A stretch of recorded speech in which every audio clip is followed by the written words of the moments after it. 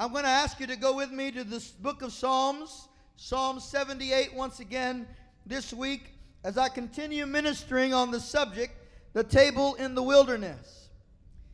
Last week we saw how the nation of Israel limited God. And you and I, this week as we continue to study this passage, we continue to stand in faith, believing that God is the supernatural provider for every single one of His children and for every single one of their needs. The Word of God in Psalm 78 gives us a retelling of the history of the nation of Israel as they journeyed through the wilderness. And it teaches us some of the negative characteristics of the people of Israel so that we will not repeat those characteristics in our own times of hardship. And in verse 17 we read that they still continue to sin against Him and to rebel against the Most High in the desert. And in their heart they put God to the test by asking for food according to their desire. And they spoke against God and said, "Can God prepare a table in the wilderness?" This morning I want to continue ministering on that subject, the table in the wilderness, because I believe that as we go through this time of crisis as a nation, an health crisis, an economic crisis, an emotional crisis, that we should be reminded that we have a God who can set a table for us in the presence, in the wilderness. Just as the nation of Israel asked this question in the negative sense, they asked it in unbelief. You and I this morning do not ask in unbelief, but we ask it in faith. And we say God can set a table in the wilderness. And I want to encourage you today to believe God and to stand on this assurance that God can and that God will set a table in your wilderness, and in this season of your life He will show Himself strong. Almighty God, we thank You for Your word this morning. I ask that You would anoint my lips of clay to preach the word of the living God, and I ask You to anoint the hearing of this congregation, that as they hear the word they might receive it with gladness of heart. We ask this in Jesus' name and for the glory of God. Amen. Can you say amen?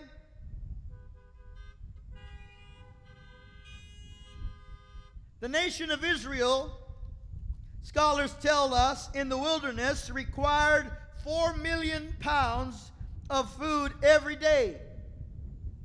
And according to the instructions God gave, they were to receive manna from heaven every day and twice as much on Friday. So that's 4 million pounds of food every day and twice on Friday. That would be roughly 150 times the number of pounds that we give here at the church once a month for our food drive. They also needed 500 square miles to set up camp for that great nation in the wilderness. And so you can understand why Moses would panic when they came to him saying, "We are hungry." They came to him with the great essential need of man, the need for food and for water. The Bible says at one point they even threatened to stone Moses because of the severity of their fear concerning the issue of lack, concerning the issue of their need. That is often one thing that accompanies lack, or the threat of lack, is fear. Fear had entered the hearts of this people, as it no doubt enters the hearts of many people in our present situation. And yet, although I believe and would agree that Moses had a reason to panic, and I would have panicked as well, God did not panic. Instead, God promised them that He would meet their need. And He sent them manna from heaven, the very bread of heaven, every single day and twice on Friday for 7 years. For 40 years. For 40 years, God provided for the land and for the people of Israel in their desert. He let them see His goodness. He let them experience His divine and supernatural provision. And He caused them to understand that He was indeed their Father and their God.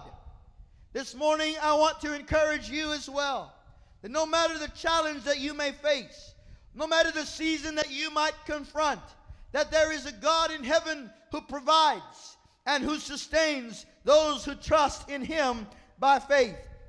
And can I just ask you right from the outset of this message, if you have seen God already supernaturally provide for you and for your family in the midst of these hardships that the nation is going through, say amen or say hallelujah. Hallelujah. That's what I thought, because we are the children of God. And no matter whether you're in a wilderness or in a paradise, you can expect and experience the supernatural provision of God. Now listen to what God said to the nation of Israel in Deuteronomy chapter 8 and verse 2. He says, "You shall remember all the way that the Lord your God has led you in the wilderness these 40 years, that He might humble you, test you, and that you might know what was in your heart, whether you would keep His commandments or not.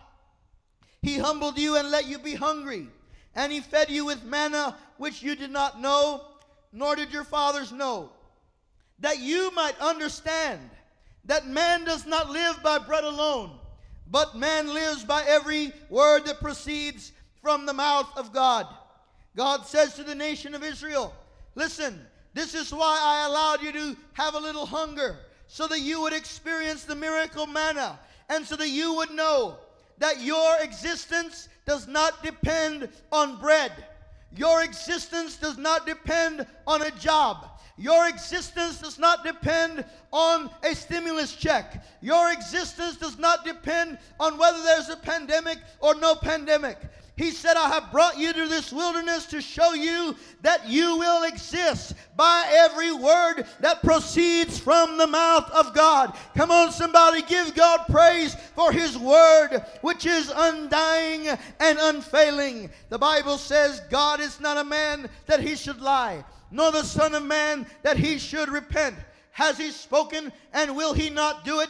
The Bible says that God will do with His hand what His mouth has spoken. And yet there is such a great need in the human heart to come to terms with this fact. We tend to lean on so many things. We tend to depend on so many things. And it's not until we come into a time like the one we're living right now where we realize it's not about the house and the car. It's not about the job and the bank account. It's not about the stock market going up or down. It's about depending on the almighty Word of God, because it is His Word that can sustain you and I through every strain and every test of life. That's why I encourage you to memorize the Word of God, to study the Word of God, to be filled with the Word of God, because the Bible says that faith comes by hearing, and hearing by the Word of God. The Scripture also tells us in Psalm 106 that God gave them their request, but He sent leanness to their soul. What does this mean? It means that the nation of Israel was so preoccupied with the physical, material things that God gave them those things, but they were not interested in spiritual things. And so, although they got the material things, their soul began to languish. Their soul was dissatisfied. Their soul became lean. Their outer man was full and fat, but their inner man was lean and thin, because they had not put a priority on spiritual matters. Can I encourage you this morning, Kingsway Church, when you pray, go ahead and pray for that job and that better pay. Go ahead and pray for that car and that house. Go ahead and pray for those things that you want, but don't leave out the spiritual things that are far more important than all of that. Because you see, you can have the entirety of material world and wealth, and yet if you don't have your spirit right with God, if you don't have a flowing relationship with God, it's leanness and emptiness to your soul.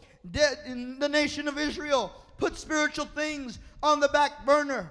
and they experienced the provision of God in the natural, but they missed out on the provision of God in the spiritual. Can I just tell you something that I have been experiencing over the last few weeks and days? And I want to encourage you to be at the house of God every time you can, to be in this drive-in service every time you can, because the Spirit of God has filled this parking lot night after night and time after time as we have come to worship. And this is what is most important, to have a spiritual cup that is overflowing. Come on, somebody.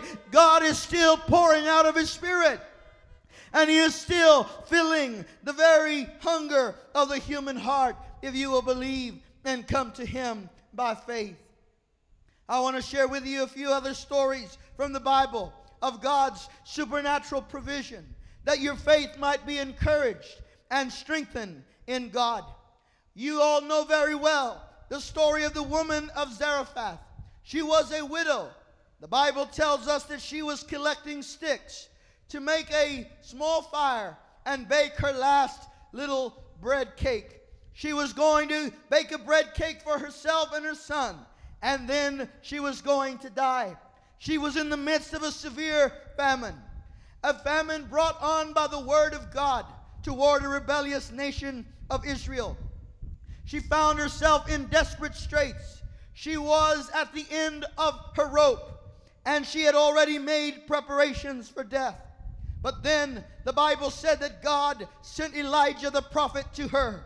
He said to Elijah, "Go to Zarephath, for I have prepared there a widow to sustain you. I have commanded a widow to provide for you." And Elijah went and he found this widow as she was gathering sticks. And he said to her, "Bring me a cup of water." And she said, "All right, I could probably do that." It was a drought after all, it was a famine. But then he said something even more difficult. And he said to her, "Bring me a bread cake too." She said to him, "Sir, as your God lives, I only have but a handful of flour and a little bit of oil. And my son and I are going to eat this bread cake, and then we are going to die." She was telling Elijah, "I can manage the water, but I don't think I can manage the bread." Elijah said to her, "Don't worry about it. You go and do what I have spoken to you. For this is the word of the Lord to you." He said, "The barrel of flour will not be exhausted, nor will the jar of oil become empty, according to the word which I have spoken." And so she went and she did according to the word of Elijah. And the Bible says that because she honored and obeyed the word of the prophet Elijah, that she and the prophet and her household ate for many days. That meant that every time she went back to the kitchen and every time she went back to the barrel of flour, there was supernatural provision. There was a table in the wilderness. There was an eternal supply. Come on, somebody. I'm talking about a God who can rescue you from the very end, from the very last. She was at the end of her rope, but God had a plan for her. Can I tell you this morning, are you at the end of your rope? God has a plan for you. God has a miracle in waiting for you. If you will just receive His word by faith and put your faith in Him. Say amen, somebody, if you believe that. This woman has taught us this year that you can trust God with your last. You can trust God with your least. You can trust God with all that you have. And He will not fail you. He will not let you down. He will move on your behalf. And He will do the impossible in your life. Somebody give God praise for the table that He has prepared for you in the wilderness. We read about David. David was a man of God who had many enemies. The Bible tells us about David that he had to face 5 giants in his lifetime. Not only did he face those Philistine giants, but he also faced King Saul, who desired to kill him. David not only faced those physical giants and those physical enemies, but he also faced the terrors of emotional enemies. He faced the emotional enemies of a father's wound, of a rejection, of having been left out and rejected. In addition to the emotional wounds that David carried, he also had to deal with the enemy of temptation, that enemy which plagued his soul. And David found himself in the midst of all of this, supported and strengthened by an almighty God. The Bible tells us in Psalm 23 what David thinks about it. And he says, "The Lord is my shepherd, I shall not want. He makes me lie down in green pastures. He leads me beside the quiet waters. He restores my soul." He said, "Though I walk through the valley of the shadow of death, I will fear no evil, for you are with me. Your rod and your staff, they comfort me." And then David concludes the psalm by saying, "The Lord has prepared a table before me in the presence of my enemies." What was David saying? David was saying, God has met my needs, even in the midst of giants, even in the midst of kings trying to kill him, even in the midst of emotional enemies trying to destroy and ravage his soul. David said, "I have seen God put a table in my wilderness. He has set a table before me in the presence of my enemies, and my cup overflows. Surely goodness and mercy shall follow me all of the days of my life, and I will dwell in the house of the Lord forever."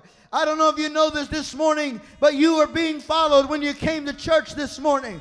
You were followed by the goodness and the mercy of God. Come on, somebody. And God says, "I will put a table for you, even in the presence of your enemies." Even in the place of adversity and challenge.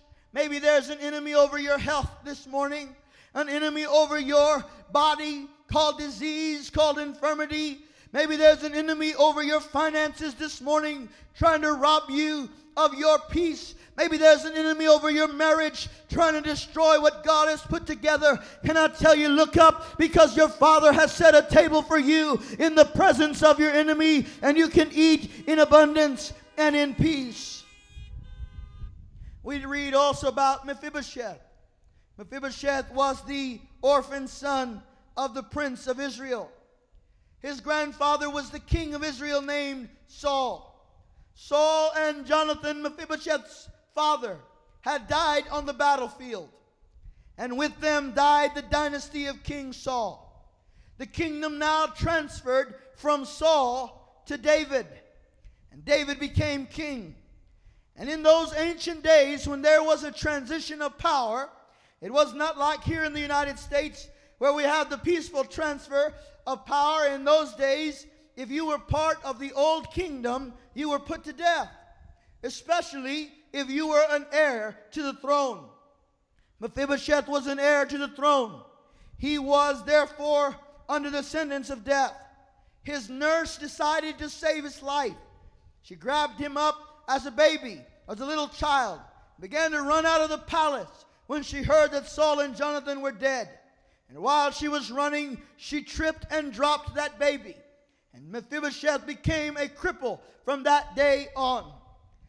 He ended up living in a place called Lodebar, a place of isolation, a place of fear. He lived in the constant fear of being found, the constant fear of being discovered, always living with having to look over his shoulder to see if anyone was following him. One day the Bible said that David asked the question. He said, "Is there anyone left of the house of Saul that I might show him mercy for Jonathan's sake?" What did I just tell you? I told you that surely goodness and mercy would follow you all of the days of your life. Mephibosheth was looking over his shoulder to see who was following him. He didn't realize the mercies of God were following him. And maybe you don't realize it this morning, but the mercies of God are following you this morning. And he's followed you to a place of redemption and a place of restoration. They said to David, "Yes, there's a man named Mephibosheth of the house of Saul. He's the son of Jonathan. He lives in Lodebar." And so they went and called out Mephibosheth from his home in Lodebar. Mephibosheth thought, "This day I'm going to die. My number's been called.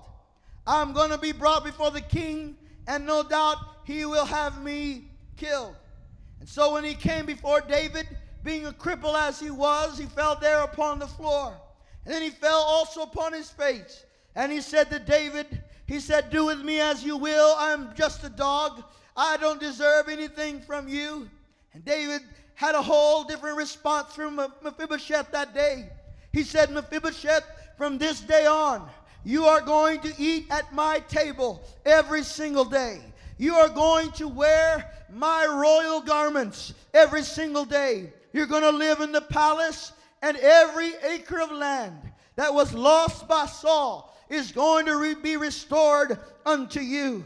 And that day, that cripple became a king again. That day he was restored all that had been lost. And he sat at the table of King David. And Mephibosheth ate every day of its table in the wilderness, because God's mercy is able to restore and to rebuild even the most broken life. Come on, somebody. I'm telling you, there is a God who cares, a God who loves.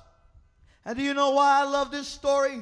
I love this story because Mephibosheth is a picture of my life and your life.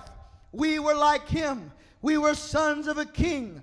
We were the heirs of Adam's amazing blessing at creation. But that was lost at the fall. Sin made us men and women who were condemned to sin and to error. But one day King Jesus came and he brought you out of Lodebar. He brought you out of sin and addiction. He brought you out of shame and bondage. And he brought you to the palace. Hallelujah. Come on, somebody. And today you're seated at the table and you enjoy the delicacies of heaven, and you're dressed in robes of righteousness.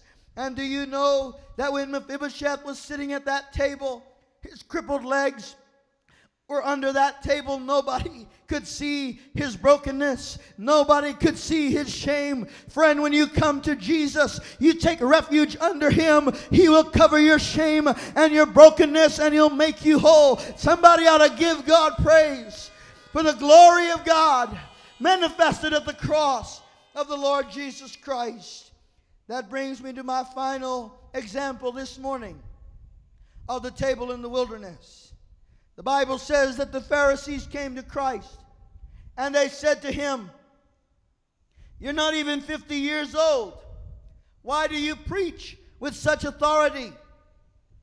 They said to him, "Our fathers ate manna that came from heaven. What have you eaten?" They were calling him out, as the young people would say today.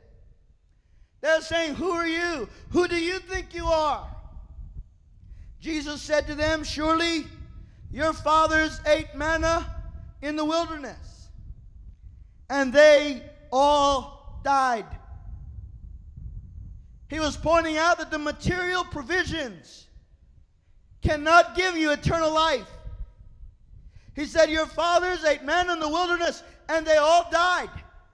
He said, "But I am the bread that has come out of heaven, and he that eats of me will never die." Jesus said, "I am the bread of life, and he that eats of me will never die." You see, friends, Jesus is the table in the wilderness.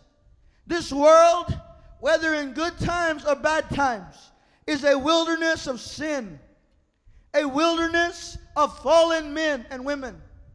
We need a Savior. We need a divine bread, the kind that can restore the emotions of a broken man, the kind that can restore the finances of the impoverished, the kind that can restore the soul of the lost and the condemned. This bread is found only in the person of the Lord Jesus Christ. The manna came out of heaven, but Jesus is the bread that has come out of heaven. And this bread, if you will eat of him, if you will receive Christ as your Lord, if you will dine at his table daily and nourish yourself on his word, you will find that he is the life-giving bread and that he is the sustainer. He is the table in the wilderness. Can I tell you, friends, that every day of my life that I have known Jesus, I have found him to be the inexhaustible source and supply When I have needed a friend, He was a friend. When I have needed a counselor, He was a counselor. When I have needed a physician, He has been my physician. When I have needed hope, He has been my light. When I have needed to be sustained, He has been my strength. He is the table in the wilderness, and He will not fail. He will not let you down. Put your trust in God. Put your trust in Jesus today. He is the all-sufficient supply of heaven. And whereas those who received the manna, they died, those who received Christ will have eternal life. And they'll have the eternal hope and presence of God even in a moment like the one our world is living today. Will you put your trust in Him? Will you say yes to Him? If you don't know Jesus as your Savior, if you don't know Jesus as your Lord, if you have not come to the table,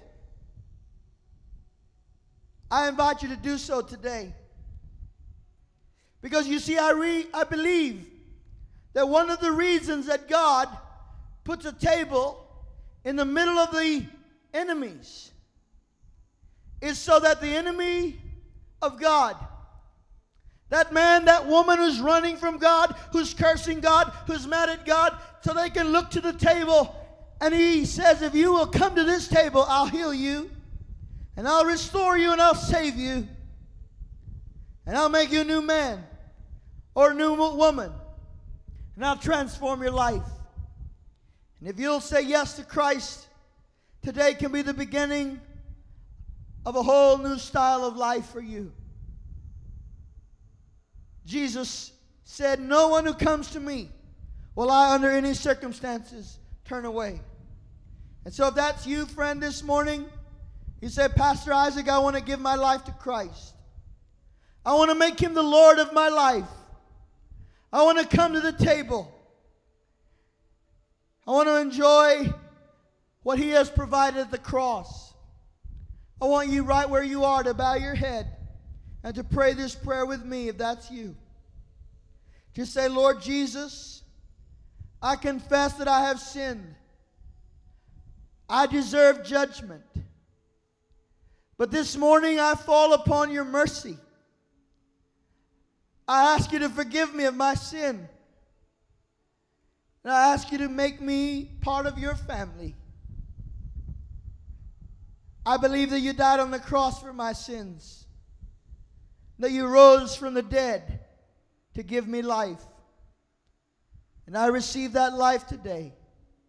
By faith, I am saved. In Jesus' name, amen.